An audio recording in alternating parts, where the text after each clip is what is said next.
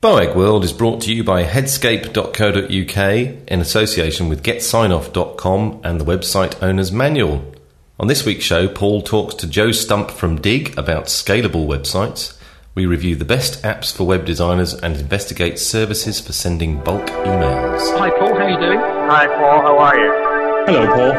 Hi Paul. Hi Paul and Marcus.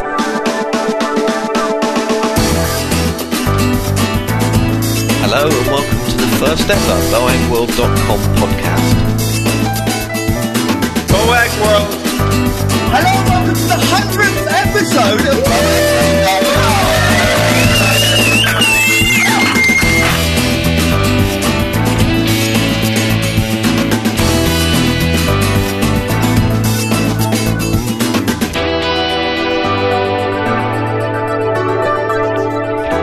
Hello and welcome to the 144th episode of BoagWorld.com, the podcast for all those involved in designing, developing and running websites on a daily basis. My name is Paul Boag. And my name is Marcus Lillington. And we're still in the echoey room. Echo.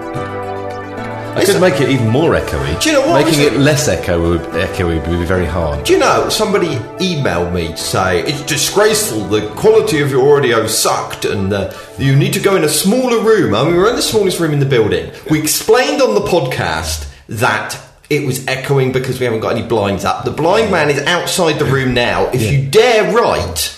Do you know? And complain about this game. The blind man arrived driving a car. I know, that's quite scary. Blind man driving a car. So people are going to complain even more because you can hear him going zzz in the background the whole way through the podcast. So there we go, deal with it. And we've got no internet connection as well. Well, no, actually, we sorted out our internet connection and then Ustream decided not to play, so we couldn't do a live show this week. So that sucks too. Apologies for those that were looking forward to that, because there's nothing more exciting on a Wednesday morning than looking at me and Marcus. Yes, exactly. The highlight of everybody's week. So how are you? Did you have a nice time in wherever you went? Yeah, it was fantastic. You're such a liar. Brilliant. You're only saying that because the client might be listening. It was probably the best 2 days of my life. You're doing stakeholder meetings, aren't you? No, they're quite exciting in comparison. I was doing card sorting. Oh, card sorting, yeah. Oh, no, that is tedious, isn't it?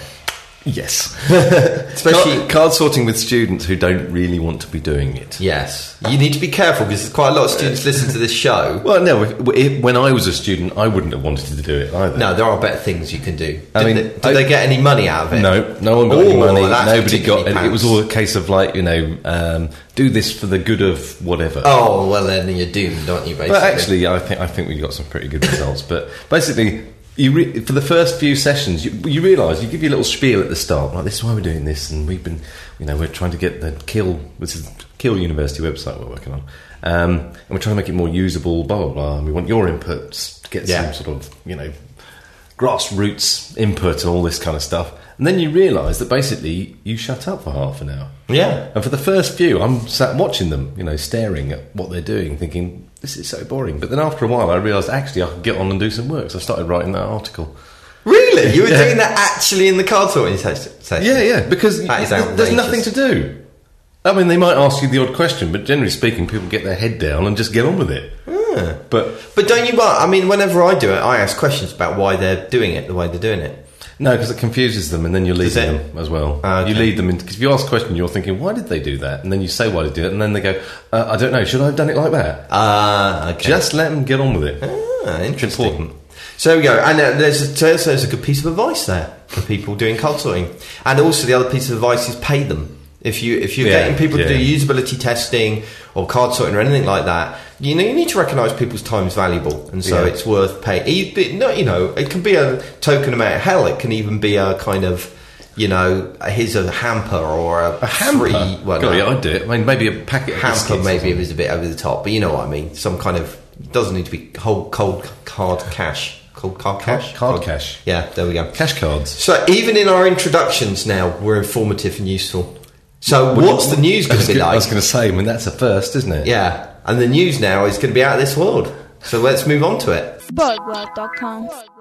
Okay, so let's talk about the news. And we've got some interesting ones this week. The first one will be excellent for those of you who are freelancers out there, especially those maybe starting off in your freelancing career, because it answers the number one question that I think probably all freelancers have, and indeed even all agencies, which is how much can we get away with charging? It's important, isn't it, really? It's one of the fundamentals of running your own business, is knowing how much you can charge. And yet, strangely, it's never something that's taught at college. You know, you go on it. You think on a web design course, probably a large proportion of people will go self-employed after that, and yet they don't teach basic business skills. Just gets up my nose. Anyway, perhaps they probably don't teach it to be fair, because it's a damn hard question to answer. How would you answer somebody that question? £2.50.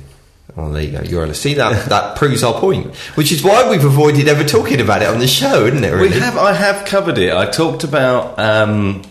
There's a report that comes out every year. Yes, and I kind of covered what the report said about different rates for different jobs and all that kind of thing. You did, but it's quite. I don't know. What's the name of the report? Can you remember? No. The Alista Part does a report, but that's not really a freelancers, isn't it? E-consultancy, is that it? It could be. Yeah, I think it might be. But the point is with this, it's a funny one. It's kind of like, this is why you should work within an agency and why you should get a bit of an experience, because then you can realise, because it's not cut and dried. No. It's nothing to do with size. Well, it might have something to do with size. It might have something to do with your location. But equally, you might find a really cheap agency in the middle of London who employ hundreds of people, and yet one next door that employs 3 people charges the highest rates for web design anywhere. So it's about reputation, right? Supply and demand as well. Whether you specialise in something, I think, is a big thing. You can also, and there's also an argument that if you make yourself really expensive, that makes you desirable. Yeah. Well, it's interesting. So anyway, obviously the reason I'm talking about this is that there's some news-related thing here, and that's that somebody's published an article called 6 Things to Consider When Setting Your Freelance Rate. Yeah. And although the article doesn't give a magic number at the end of it, unsurprisingly, it does provide 6 kind of valuable insights that should inform your decision. And these include the fact that young freelancers and recent graduates almost always ask too little for their skills. Mm-hmm. And that partly that's because they don't really realise that they're offering something of value that their clients can't do themselves. Do you know? Well, can you remember the first time you ever got like a proper wage packet? Yeah. And it's like, wow, that's so much money. Yeah. And then sort of like a month later, it's like, well, I've spent it all. Yeah, exactly. And it's a rubbish wage packet. Yeah. So I think there's a little bit of that. There is a little bit of that. He also talks in the article about, your rates influence your perceived value. So the more you charge, the better people think you are. Exactly. Yeah. Which is a completely back to front and stupid methodology, but worked quite well for us because we massively overcharge and seem to get away with it, and everybody thinks we're really clever. No, we don't massively overcharge. No, we don't. We came out very average. We came out as absolutely smack in the middle. So, which was very interesting. Which was encouraging, I have to say. It was. Going into these hard times. Are we willing to tell people what we charge? No. Okay, I just wondered. I didn't know whether we talked about that on the show or not. No, we don't talk about that. Well, that's fair enough. Because it might change. Well, it will change. Oh yeah, so that's very true. You said on the show 140. Yes, yes, good point. Well, actually, no. Also, the other thing that he talks about is you don't get to keep it all, which I think this sounds a stupid thing, but it is something that recent graduates or new freelancers do think. They go, okay, well, I want to earn, I don't know, 40 grand a year or whatever figure they pluck out of the air, right? So you take that and you divide that by, 365 days, 50, I don't know. Yeah, 8 hours a day. Sorry, I wasn't helping there. I've gone into a bit of a day. Yeah, but you know what I mean when you just divide it up and go, oh, well, that means I need to charge £20 an hour or $20 an hour, and of course it doesn't work like that, in reality, because there's a lot of other factors that are involved. Overheads. Yes. Things like that. And the fact that you only work 200 days a year, probably, and even then you probably don't even do that. Yeah, and are you going to be productive for 7.5 hours a day and that kind of thing? No chance. And there's anyway, there's things like marketing costs as well, and all of that kind of. I'd say of all the points, that was the one that kind of resonated with me the most. That your billable hours are just a fraction, because you need to take into account things like sales and marketing and overheads. And actually, in the article, he links to a superb rates calculator, which kind of helps you work out your chargeable rate based on the various costs that you have and how much you want to earn and that kind of thing. So that's in the show notes, which is at boagworld.com/podcast/144. If I was a freelancer, I would go to one of the many, many, many employment agencies, that sell IT type services, and say, I'd like to go on your books, please. Yeah. And they'll say to you, what's your rate? And you'll say, oh, I'm not really sure. What do they normally go out as? Yeah. And they'll tell you. Yeah. That's a lot easier than agency rates. Yeah. Freelancer rates. That's a good idea, actually. And there are various other points he brings up that I cover in the show notes as well. But read the article. It's a good article. Okay, next up. I think kind of really, this is a bit cheating, because normally each news story consists of one article, while this one consists of about 20. There seems to be a kind of a plethora of accessibility posts in the last few weeks, and I think it's probably because of the imminent arrival of WCAG 2 and a kind of resurgence in interest in accessibility as a result. So I thought I'd show you just a few of the articles that have been written about accessibility recently. First one is about writing good alt text. It's quite a simple post, and by no means covers everything to do with alt attributes, but it does suggest two rules of thumbs when it Two rules of thumb. Yes, when it comes to writing alt text. Two rule of thumbs is quite nice, though. It does sound more thummy. Yeah, carry on. First is imagine that if you were going to describe a document to somebody or an image to somebody over the phone, would you if you're describing a document, would you bother mentioning the image in it? Is the image intrinsic to the content, in other words? If you would mention the image, then you probably need to provide some alternative text for that image, because it is kind of important rather than just a pretty graphic filler. Second, does the alternative text of any image in the document make sense if you turn off the display of images in your web browser? It's simple advice, but it's kind of well worth remembering and checking out that little post. Next one is a series of articles, actually, a series of 3 in-depth articles on the subject of dyslexia. And it asks what dyslexia is and how, as web designers, we can go about improving our sites to accommodate the needs of dyslexic users. It's really quite interesting stuff. And part 1 really defines what dyslexia is. Dyslexia, yeah. Which obviously I suffer from. And it's actually a lot more than you think it is at first sight.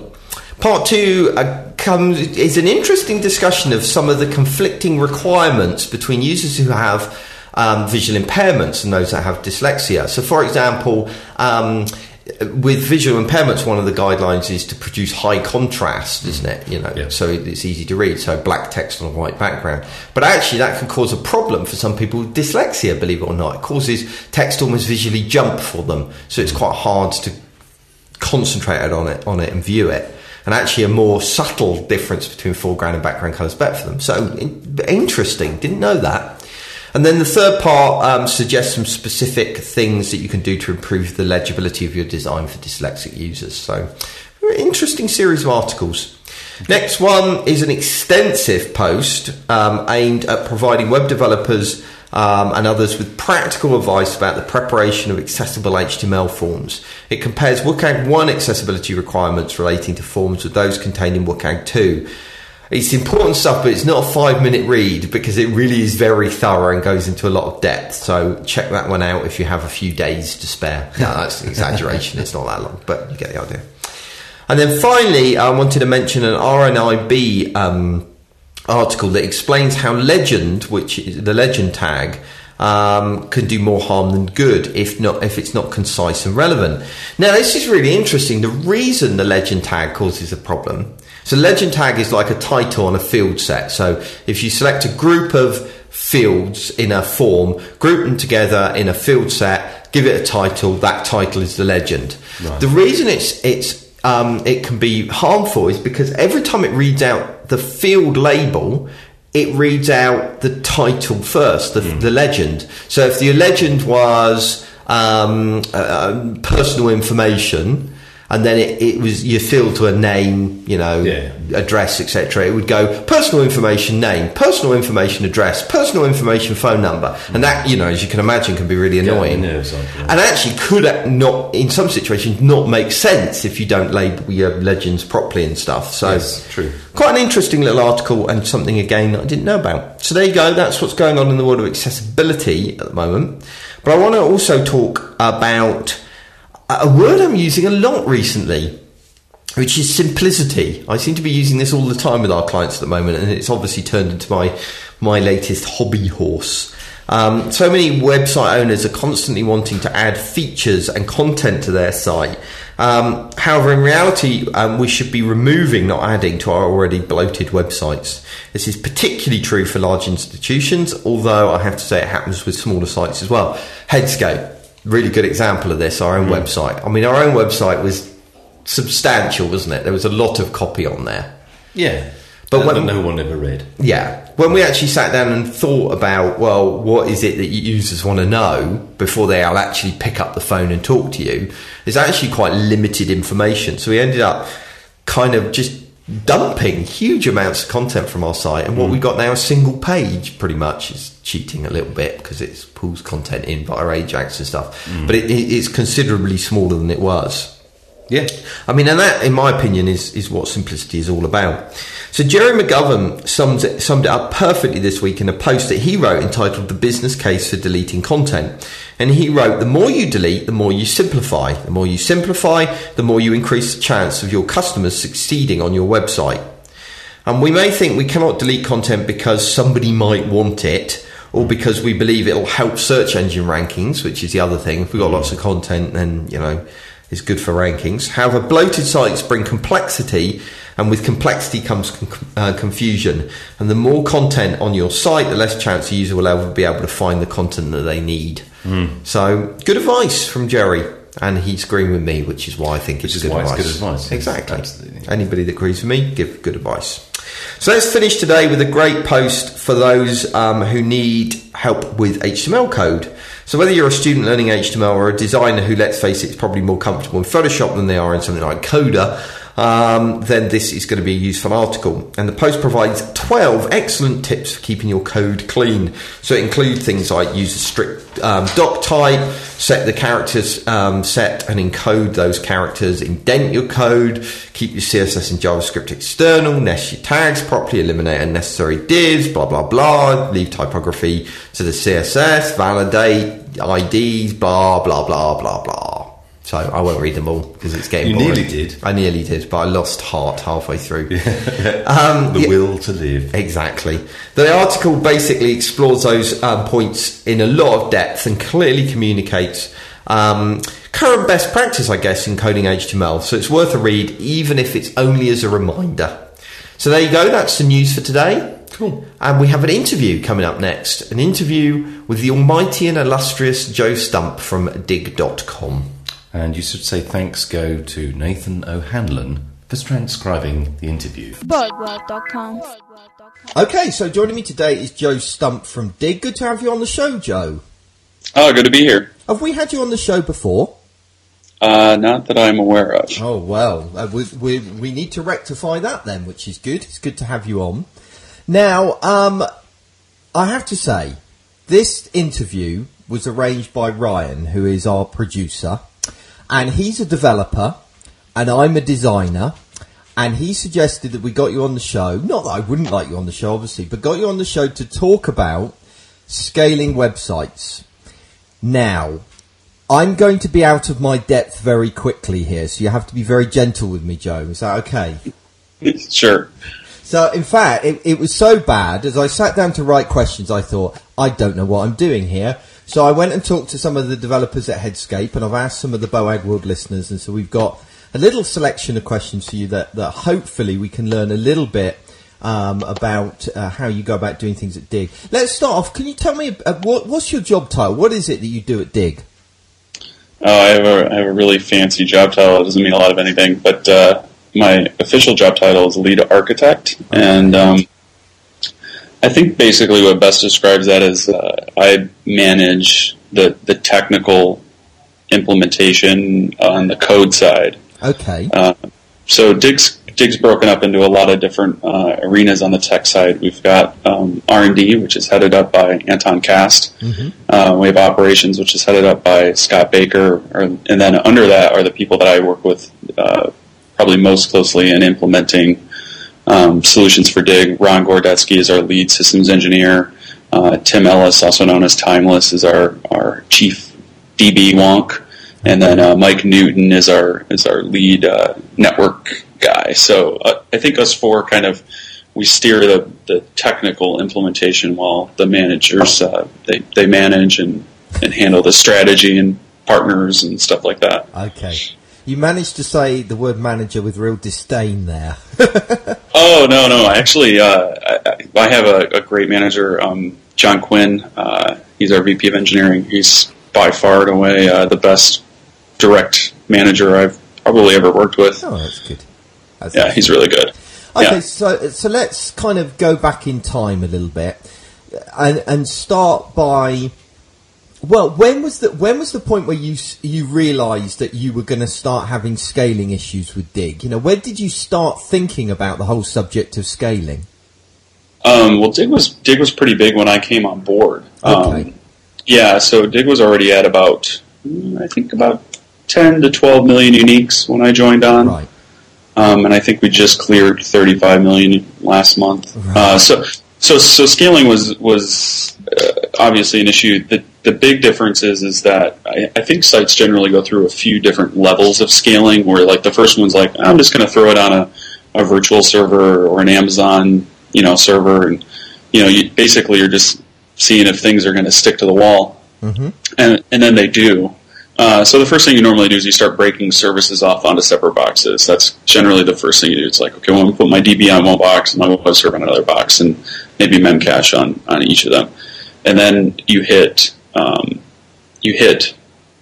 read saturation on that one DB server. So then you go through what's kind of the next level of scaling, which is where Dig was when I started, where you start dangling a whole bunch of read slaves off of your DB master. So and for those of you that aren't familiar with the master-slave terms, it's you send all of your writes to one database server, and then that disseminates those writes to a whole bunch of slaves. Okay. And then you send all your read traffic to those slaves. So that's where Dig was when I started, and we had spread HTTP traffic across a whole bunch of web servers, read traffic across a bunch of slaves, and then we had one master.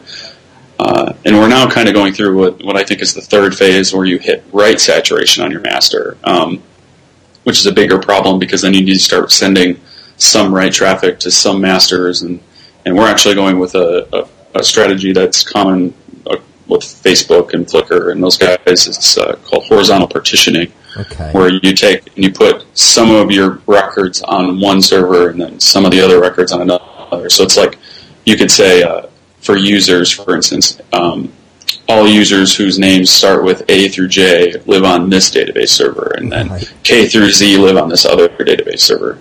So we're in the middle of implementing the first swipe at that. So we'll be moving pretty aggressively into where everything will be federated and partitioned across a whole bunch of servers. Okay, one of the questions that kind of came up, which perhaps relates to that, is once you kind of start spreading things across multiple servers, how do you handle things like user sessions, that have obviously got to be persistent? Mm-hmm. So there's a couple different ways to handle that. I'd say most people these days are handling it. There's two ways probably that you could do it easily. One of them is if you have what they call session affinity on your load balancer. So the load balancer will say, oh, well, this person, last time I had them here, they went to server A, so I'm going to send them back to server A. So the session always lives on one box. That's one way to do it. We don't do that here. We have a custom session handler in PHP that stores the session in Memcache, and that allows you. Sorry, can you just clarify what Memcache is for idiots like me that don't know? Sure. Memcache is a distributed cache system that is actually basically what it allows you to do is expose a machine's RAM over the network. Okay. And cache stuff into other machines' RAM across the network. Wow. yeah, it's insanely fast. It was developed by Danga for LiveJournal back in the day, and Brett Switch. So yeah, it's heavily used by anybody that's scaling with LAMP, and even a lot of people that aren't. They all use Memcache. Right. Oh, so yeah, we store all of our session data in Memcache. So PHP creates a unique session ID, and we just stuff session data into that key in Memcache. So, and then we can distribute that across. I don't know. We have 50 or 60 Memcache servers, something like that. So, how many servers do you guys have? I mean, it must be a staggering number by now. It's kind of funny. Every time I ask Ron that, he's always kind of like, I don't know. Because we really can't. I mean, I couldn't give you a specific number because on any given day, we'll pull or push into production, I don't know, a dozen servers. So, hundreds. There's definitely hundreds in production. So, I mean, with that many servers, and also you're talking about, taking servers on and offline and that kind of thing. I mean, making updates to the site when Daniel comes up with some stupid idea of a new feature that he wants to apply on the site, and you've gone through the process of coding it and making it work, you've then got to push it live. Mm-hmm. How does that work? How do you go about pushing something like that live when there's so many servers involved? So we have Ron Gorodetsky. He's again our lead systems engineer guy. We have a script that so us developers have a bunch of M4 make files that when you check the code out, you run basically make install. Yeah. And for lack of a better word, it builds or compiles the website into like a cohesive package, and then Ron pushes that to each server. I think he's still doing it by rsync, but I know we're migrating over to Puppet, so that it may happen via Puppet soon. The production side of things is something that is handled completely by operations. So I couldn't tell you like specifically how it happens, but generally we make a tag of the website and we tell Ron, hey, we need you to push 9.4.15 or whatever, and he does a checkout, he builds it, and then pushes it to all of the different servers.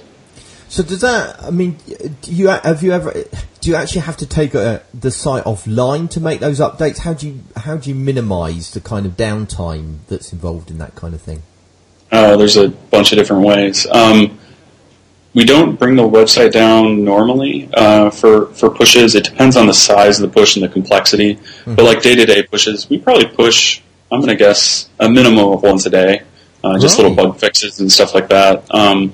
And those generally happen, in the middle of the day. Nobody notices, no big deal. The outages these days are almost completely dependent on database activity that we need to, like database fixes and stuff like that. And the ways that we're getting around that these days is using a different method of partitioning called vertical partitioning, where, like for instance, I think our comment digs table keeps track of who's dug a comment up or down, has 15 billion records in it. Yeah, and if you were alter that table, it would take I don't know, you probably couldn't even alter it. It would probably crash MySQL. But if you were, it would probably take a week to alter it. So instead, we create another table. So we have comments, and then we have another one called comments meta or something like that. Comments digs and comments digs meta, and then that has a couple extra fields that we want in it. And then we'll say, okay, we're about to push the code, and when we push the code, the first comment ID that was added to that table was 15 billion and 1. So that means I need to start at 15 billion and work my way back and backfill that table. Wow. So we do some of that live as well. And for next push that we're going to be doing, we're using actually a migration table that will tell us how far along each record is and which tables we've actually migrated and stuff like that. And then we're going to use this package called Gearman, which is a queuing system that we've had in production for a while. And we're basically turning our web servers into a giant botnet to backfill all of those partitions quickly. Gee whiz. That amount of data, it must create huge problems, even adding a new piece of functionality or whatever to the site to actually code it in a way that isn't going to have this momentous impact on the database. It must always be something constantly in your mind, I'm guessing. Yeah. I'll tell you, like, actually a really funny story that I think highlights that perfectly is we have these little green badges that are on the dig button, and they indicate that a friend of yours has dug that story. And when you hover over it, it'll tell you, like, the last 4 friends to dig it or something. So that's a pretty gnarly query against a very big table, and we've actually had to, what I would call, dial it down a bit. So now it only shows up on stories that are 48 hours old, and it won't show up if there's more than, like, 500 digs or something. Okay. I don't know. So the feature is still fairly useful, but it's not like, I mean, before it was like if someone went to top in 365, like, it was basically crashing our servers. So we've been rewriting that, and we basically, the way that we're rewriting it is if you dig something, we take that dig and we drop it into each of your followers' buckets. Like, so we make a bucket for each story for each person. Yeah. And then anytime one of their friends digs it, we drop that dig into their bucket. Well, the problem is that there's, like, Kevin Rose is followed by 40,000 people. So every time he digs something, I need to drop 40,000 things into 40,000 different buckets. And we did the math, and basically, just to get that feature up and running, like, in a fast, like, sane manner that will scale, so we can bring it back online in full capacity, like, you know, everybody can use it all the time. Mm-hmm. We need 1.25 terabytes of storage, and we need to be able to sustain 3,000 writes a second in order to keep that small feature online. So I mean that really kind of puts things in context. That, you know, a relatively small feature that, I don't know, Kevin or Daniel or whoever comes up with has massive ramifications from your point of view. Yeah. This is something that has kind of been something that, you know, I always talk about. It's even back when I was doing consulting, you know, I'd have clients come to me, and now I have Daniel and Kevin come to me, and they're like, check out our awesome design. I'm like, the design's awesome, except for this little, like, 20 by 80 pixel area right here. That's going to cost, you know, $100,000 in servers and another, you know, 500 man hours. And they're like, but it's, you know, and designers, like, they're always like, they think of sizes and shapes, right? So they're like, but it's only, you know, Daniel always, like, jokes around. He's like, I can make it purple if that'll make it easier for you, you know? It's like, like, that doesn't make it easier. Well, I mean, we're going to get you and Daniel back on the show soon, actually, to talk. Well, you know this, obviously, to talk about you know, this whole designer-developer relationship. So that should be entertaining. So you can lay some, you know, some mines for him now, and, you know, get your side in first before he can defend himself. Sounds like a plan. So, I mean, are you now at the point where you've got an architecture that's kind of infinitely scalable, or are you going to have to go back to the drawing board if Dig just goes even more, you know, off the scale than it already is? Yeah, we're actually at the drawing board right now. Ron and myself and a couple of other senior peeps probably about 8 or 10 months ago started putting together. We knew that we were going to be hitting serious limitations, especially as we grow internationally. Like, there's a problem with latency for you guys over there across the pond, hitting the West Coast and other things like that. So we want to be in multiple data centers. We want to be actively serving traffic from multiple data centers. So we started off. Well, we need to horizontally partition. That's the big thing. We need to make sure that we can do that. We need to live in 2 different data centers. We need to be able to survive one data center disappearing. So we spent, you know, like, basically a week in front of the whiteboard, and we created this thing called what we call IDDB, which is kind of an elastic storage engine built on top of MySQL and MemCacheDB that we're going to be putting the very first bits and pieces into production probably in about a month or so, and then aggressively moving stuff. And really, like, the whole partitioning thing, like, that's not a difficult thing to figure out. The difficult things are, like, basically spanning multiple data centers, and then also, you know, okay, well, I have a couple hundred gigabytes of data, and now I need to spray that across, you know, a couple dozen different servers without bringing the site down. So it's like we have, I don't know, 3 or 4 million users.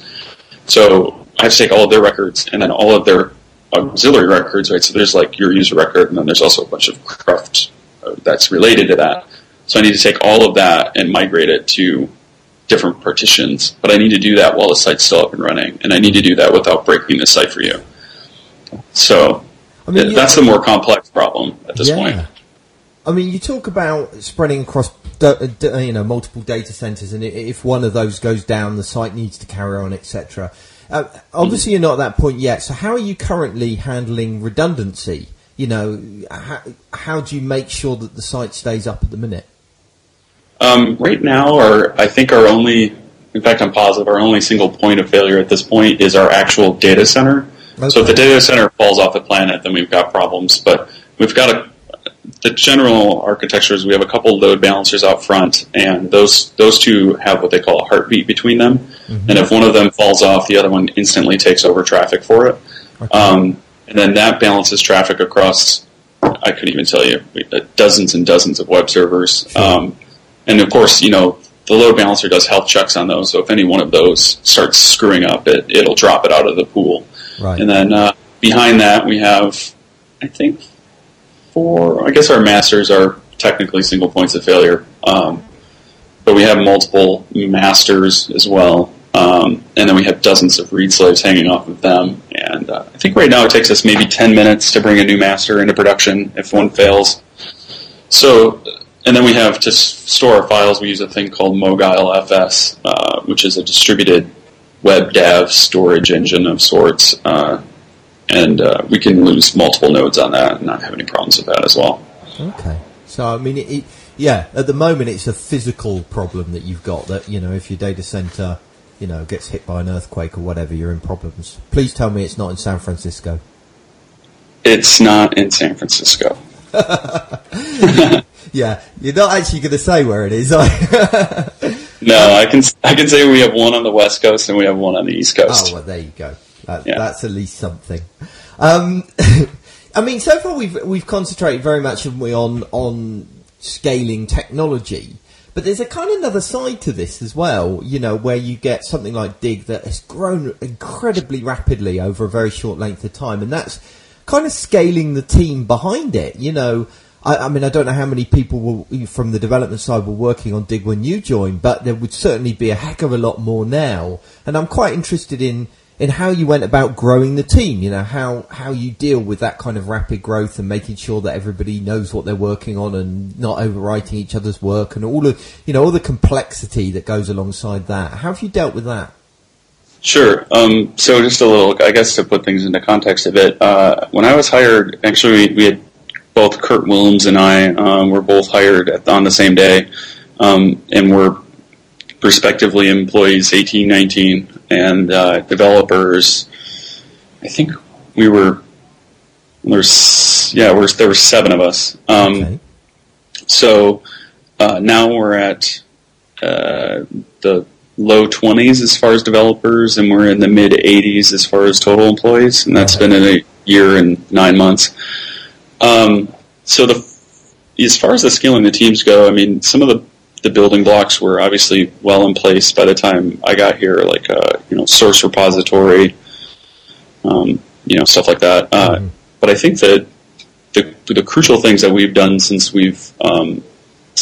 I've come on board that were we had some coding standards that were out there, but they weren't really enforced. And then we didn't really have any kind of frameworks in place. I think one of the problems, when Jay, our CEO, would always ask, where do we find more really senior, talented developers? And I told Jay, I was like, that's not the right question. The right question is how do we get the code and how do we get the technology into a position where we don't have to hire really senior people? Yeah. So I think the keys to that is we have pretty strict coding standards. We enforce those rigorously through continuous integration environment and code reviews. Every piece of code that gets pushed to production has to be reviewed. Okay. And that's literally just 4 or 5 coders sitting in a room, going line by line through change sets and stuff like that. And that sounds really time consuming, but without question, in every code review I've sat in on, we found at least one showstopper bug. Wow. Like at least. So those have been crucial, I think, into getting things put together. The other thing that we did as we grew is we broke the team up into smaller teams. Mm-hmm. So we have a development team of 20, 25 developers, but that's broken up into teams of between 3 and 5 developers. Mm. This really helps a couple areas. One, it enforces code ownership. So everybody has this problem where it's like, I code this and then I go and work on something completely different, and then 6 months later I have to come back to the first thing I was coding on, and I've forgotten. Like, I don't remember any of that. Whereas if you're always working kind of in the same area of the sites, not only do you remember a lot more, you're a lot more familiar with that, but also you feel a little bit more sense of ownership of it. You're not just like this hired gun that's coming in and like plow through this feature and then move on to something else. It's like you have your own territory that you need to keep track of, and you need it to be really nice and whatnot. So we did that, and then we have a bunch of core frameworks that we've built. We have a small application framework. We have an AJAX framework. And now we have this data access layer that we've been building up called IDDB. So I think those are pretty crucial too. One of the, it's difficult to find coders that are intimately aware with about Memcache and race conditions that exist in Memcache. And, we have to be very selective about what fields we add indexes on and stuff in MySQL. And we also have to be very selective about how we store that, and normalization flies totally out the window if you're a DBA guy. So a lot of concepts that they're not bad developers by any means. They're perfectly good. They do great AJAX work. They do great application level PHP work. But if you don't have frameworks in place for them to, not have to worry about the super complex stuff, it's going to be really difficult to hire, and it's going to be really difficult to get a lot of stuff running in parallel and stuff. Mm. Wow. So, yeah. And then we've also, one of the other things that we've adopted is the Agile Scrum, so doing sprints and, and we're running those in parallel now across all of the teams. So right now we have 4 major projects going on right now. Okay. So I mean, you talked about a sense of ownership there, and that your developers are split down and have responsibilities in certain areas. Does that not get boring for the developer having to work on the same piece of code in effect, or the same set of code for prolonged periods of time, or do you rotate people occasionally?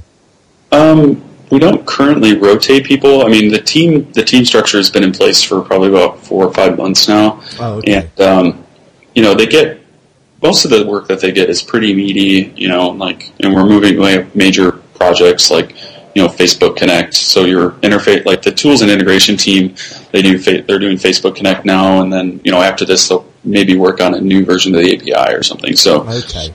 It's right now it's wide swaths of the site. So we have site apps, which does like all the different applications on the site, and we have tools and integration, which is like any of the external projection of Dig, and then we have what we call core apps, which is like search and R&D stuff like recommendation engine and whatnot, and then we have core infrastructure. So it's broad enough to be interesting from the sounds of it.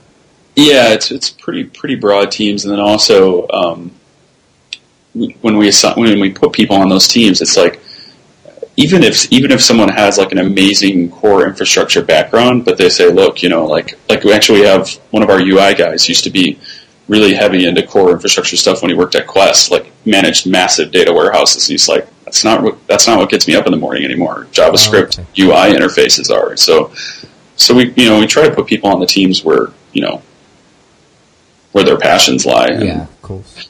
And that's kind of another thing that I think people need to recognize is that not all developers are driven by or interested in the same things. Mm. And we have some what I would call like UI front end developers that like they could care less about PHP, but we have PHP developers that could care less about JavaScript. Yeah. So I think recognizing strengths and weaknesses and capitalizing on those is pretty important too. Okay, one last question then to finish off. which is a kind of, the kind of things that you've been talking about, they're fascinating to hear, the kind of challenges that are faced by an organisation the size of Digg with the level of traffic that you have. But obviously a lot of the people listening to this podcast, aren't at that stage. They're not working on massive projects like that. So I'm really interested in what advice you'd have maybe for somebody that's just beginning to suffer from scalability problems. So, they can kind of feel that it's coming and that it's something that they need to be paying attention to, but it's not, on the enormous scale that you guys deal with. What things can they do right now to prevent problems further down the line? I think the easiest things you can do is that you need to rethink the LAMP acronym, because what that stack is actually no longer really that stack. I would take Linux and I would take Apache out of that stack, and it doesn't matter as long as you're running on a Unix. And then as far as Apache goes, there's some Lydie and Nginx are much better for getting a lot more money out of your box as far as scalability goes. Mm-hmm. But the two areas that I think people that are they sound hard, but really, really, really aren't. They're really easy, that people should be doing almost immediately. One of them is installing and using Memcache, and the second one is installing and using a queuing system of some sort. Okay. And I think, like for instance, I recently went through this with a little side project called Please Dress Me that AJ and Gary Vaynerchuk and I did. Oh yes, yeah. Yeah, and we had a very small virtual server at Media Temple that survived pretty crushing blows from TechCrunch, Digg, Boing Boing, with almost no load. And that was because beforehand, like, Memcache is just so second nature to me at this point. Yeah. I was like, oh, well, I'm just going to cache everything in Memcache. And it was literally just this RAM spewing machine, it didn't actually hit the database. Actually, my sysadmin from Media Temple called me and he was like, something's really weird. Your MySQL server is only doing like one query a second, and you're doing like, 500 requests a second from Boing Boing. And I was like, because it's all cached.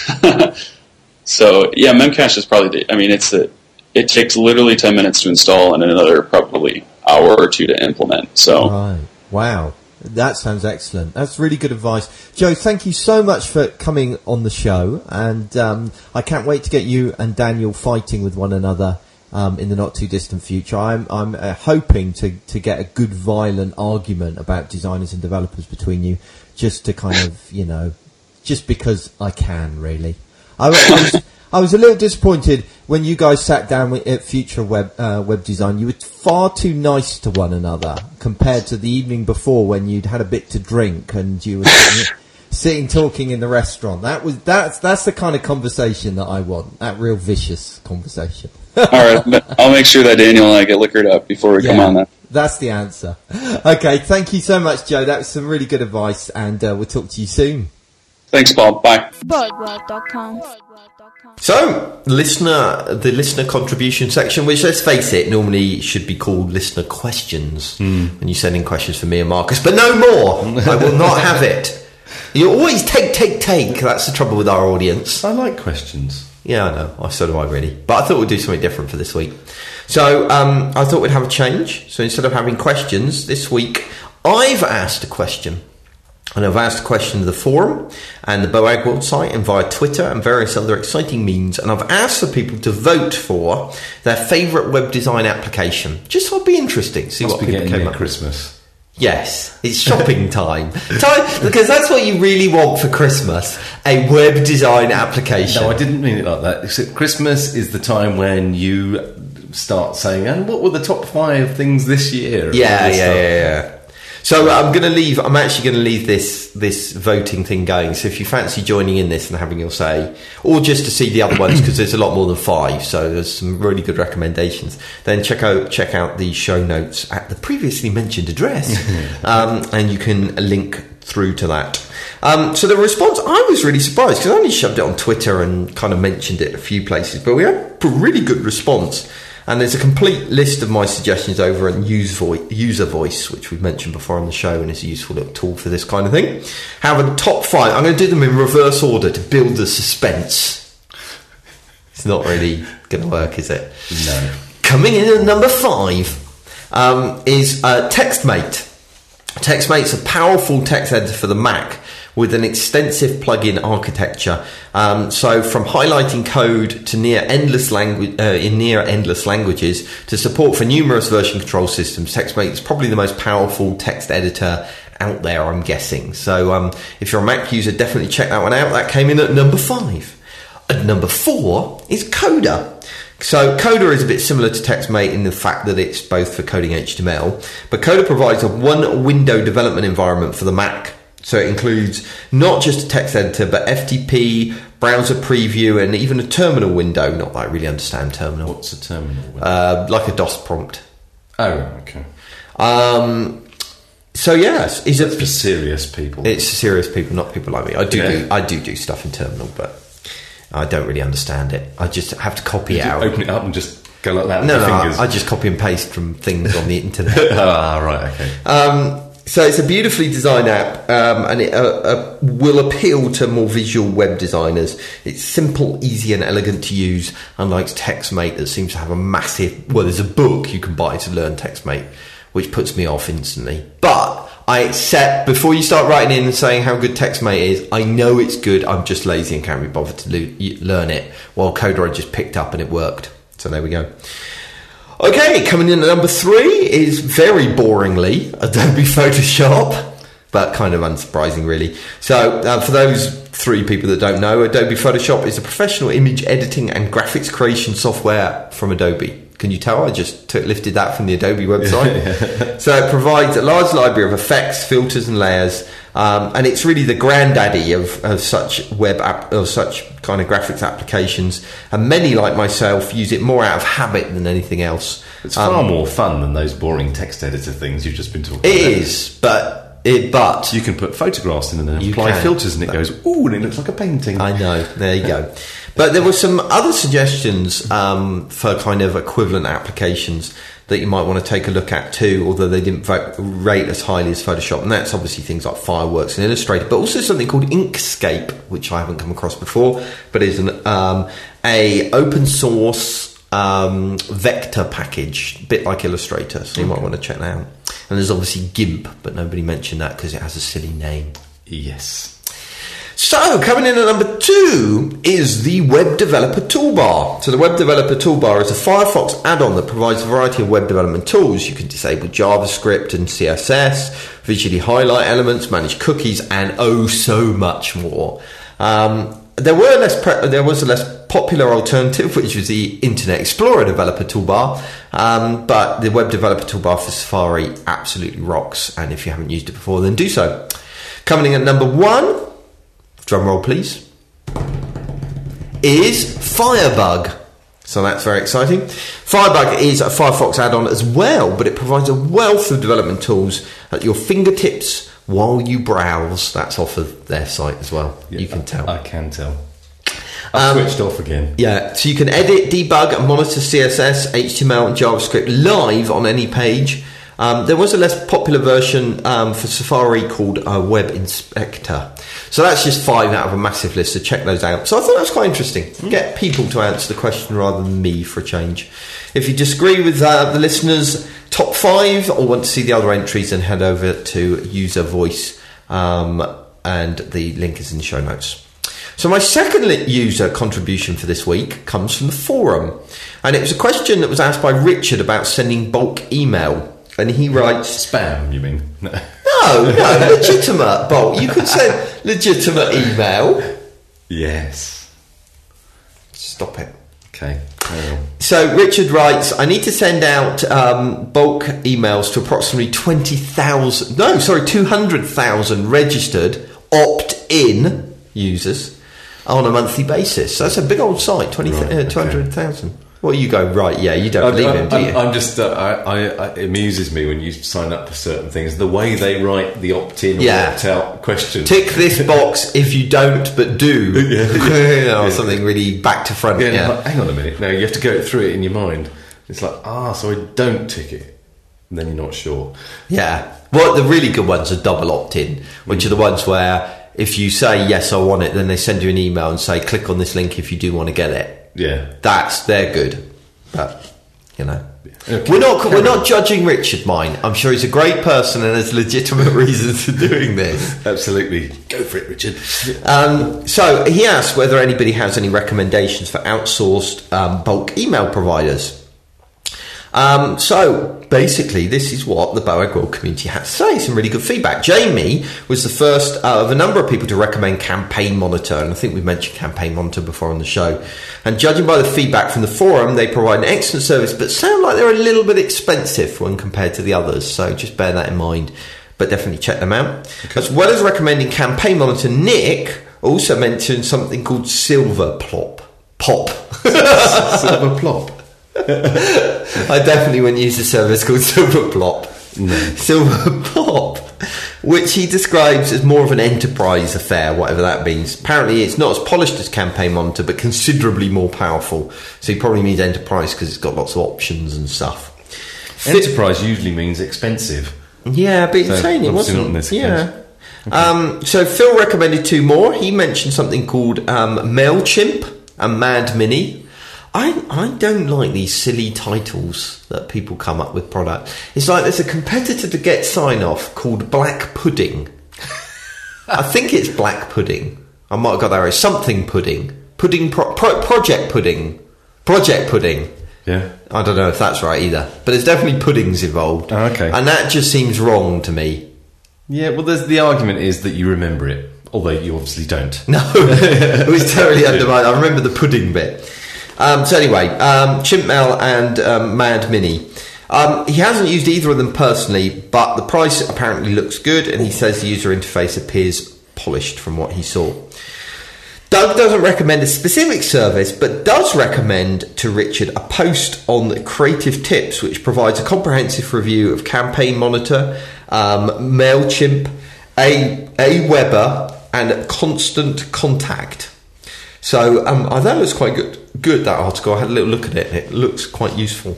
Okay. So if you've got any suggestions for Richard, or would like to share your experiences of using bulk email services, then you can contribute to the thread, and there's a link in the show notes to that.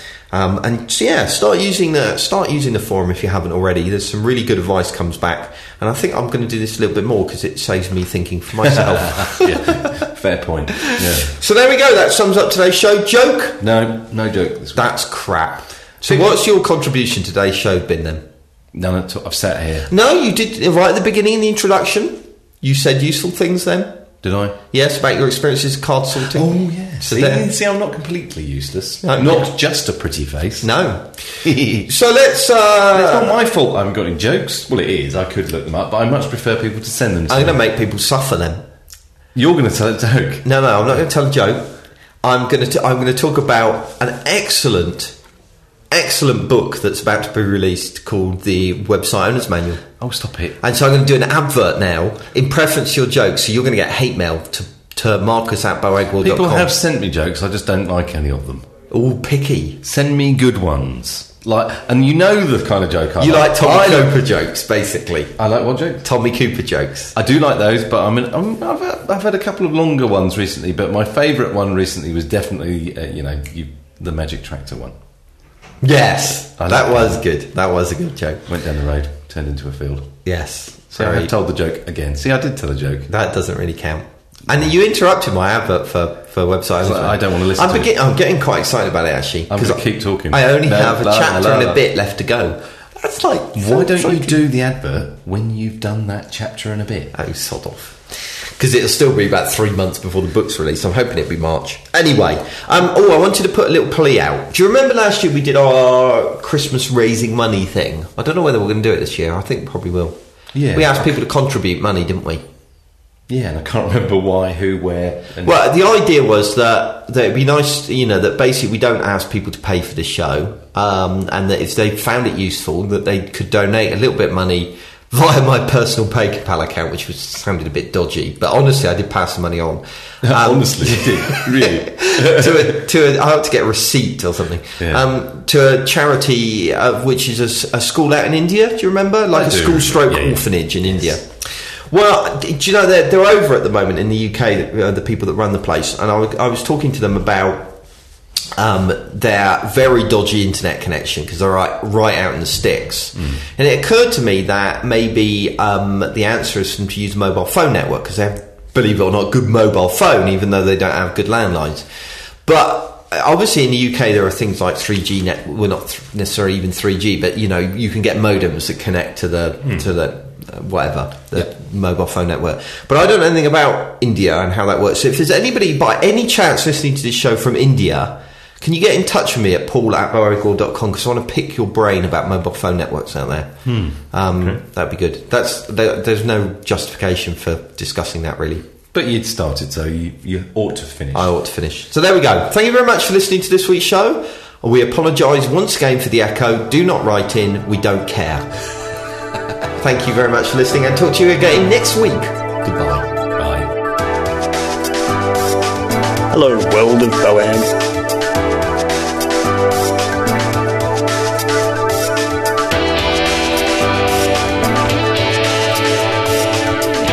It's like being on David Letterman.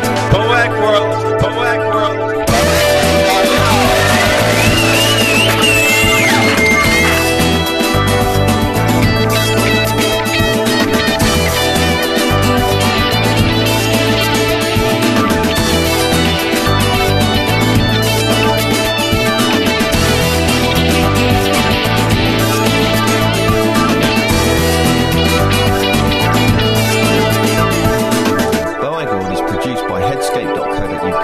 Supported by GetSignOff.com and presented by Paul Boag and Marcus Lillington. Technical support is provided by Anna Debenham of Mayburn.co.uk. The researcher is Paul Stanton of CoffeePower.co.uk, and the show's producer is Ryan Taylor of Havocinspired.co.uk. To contribute to the show, visit boagworld.com/contact.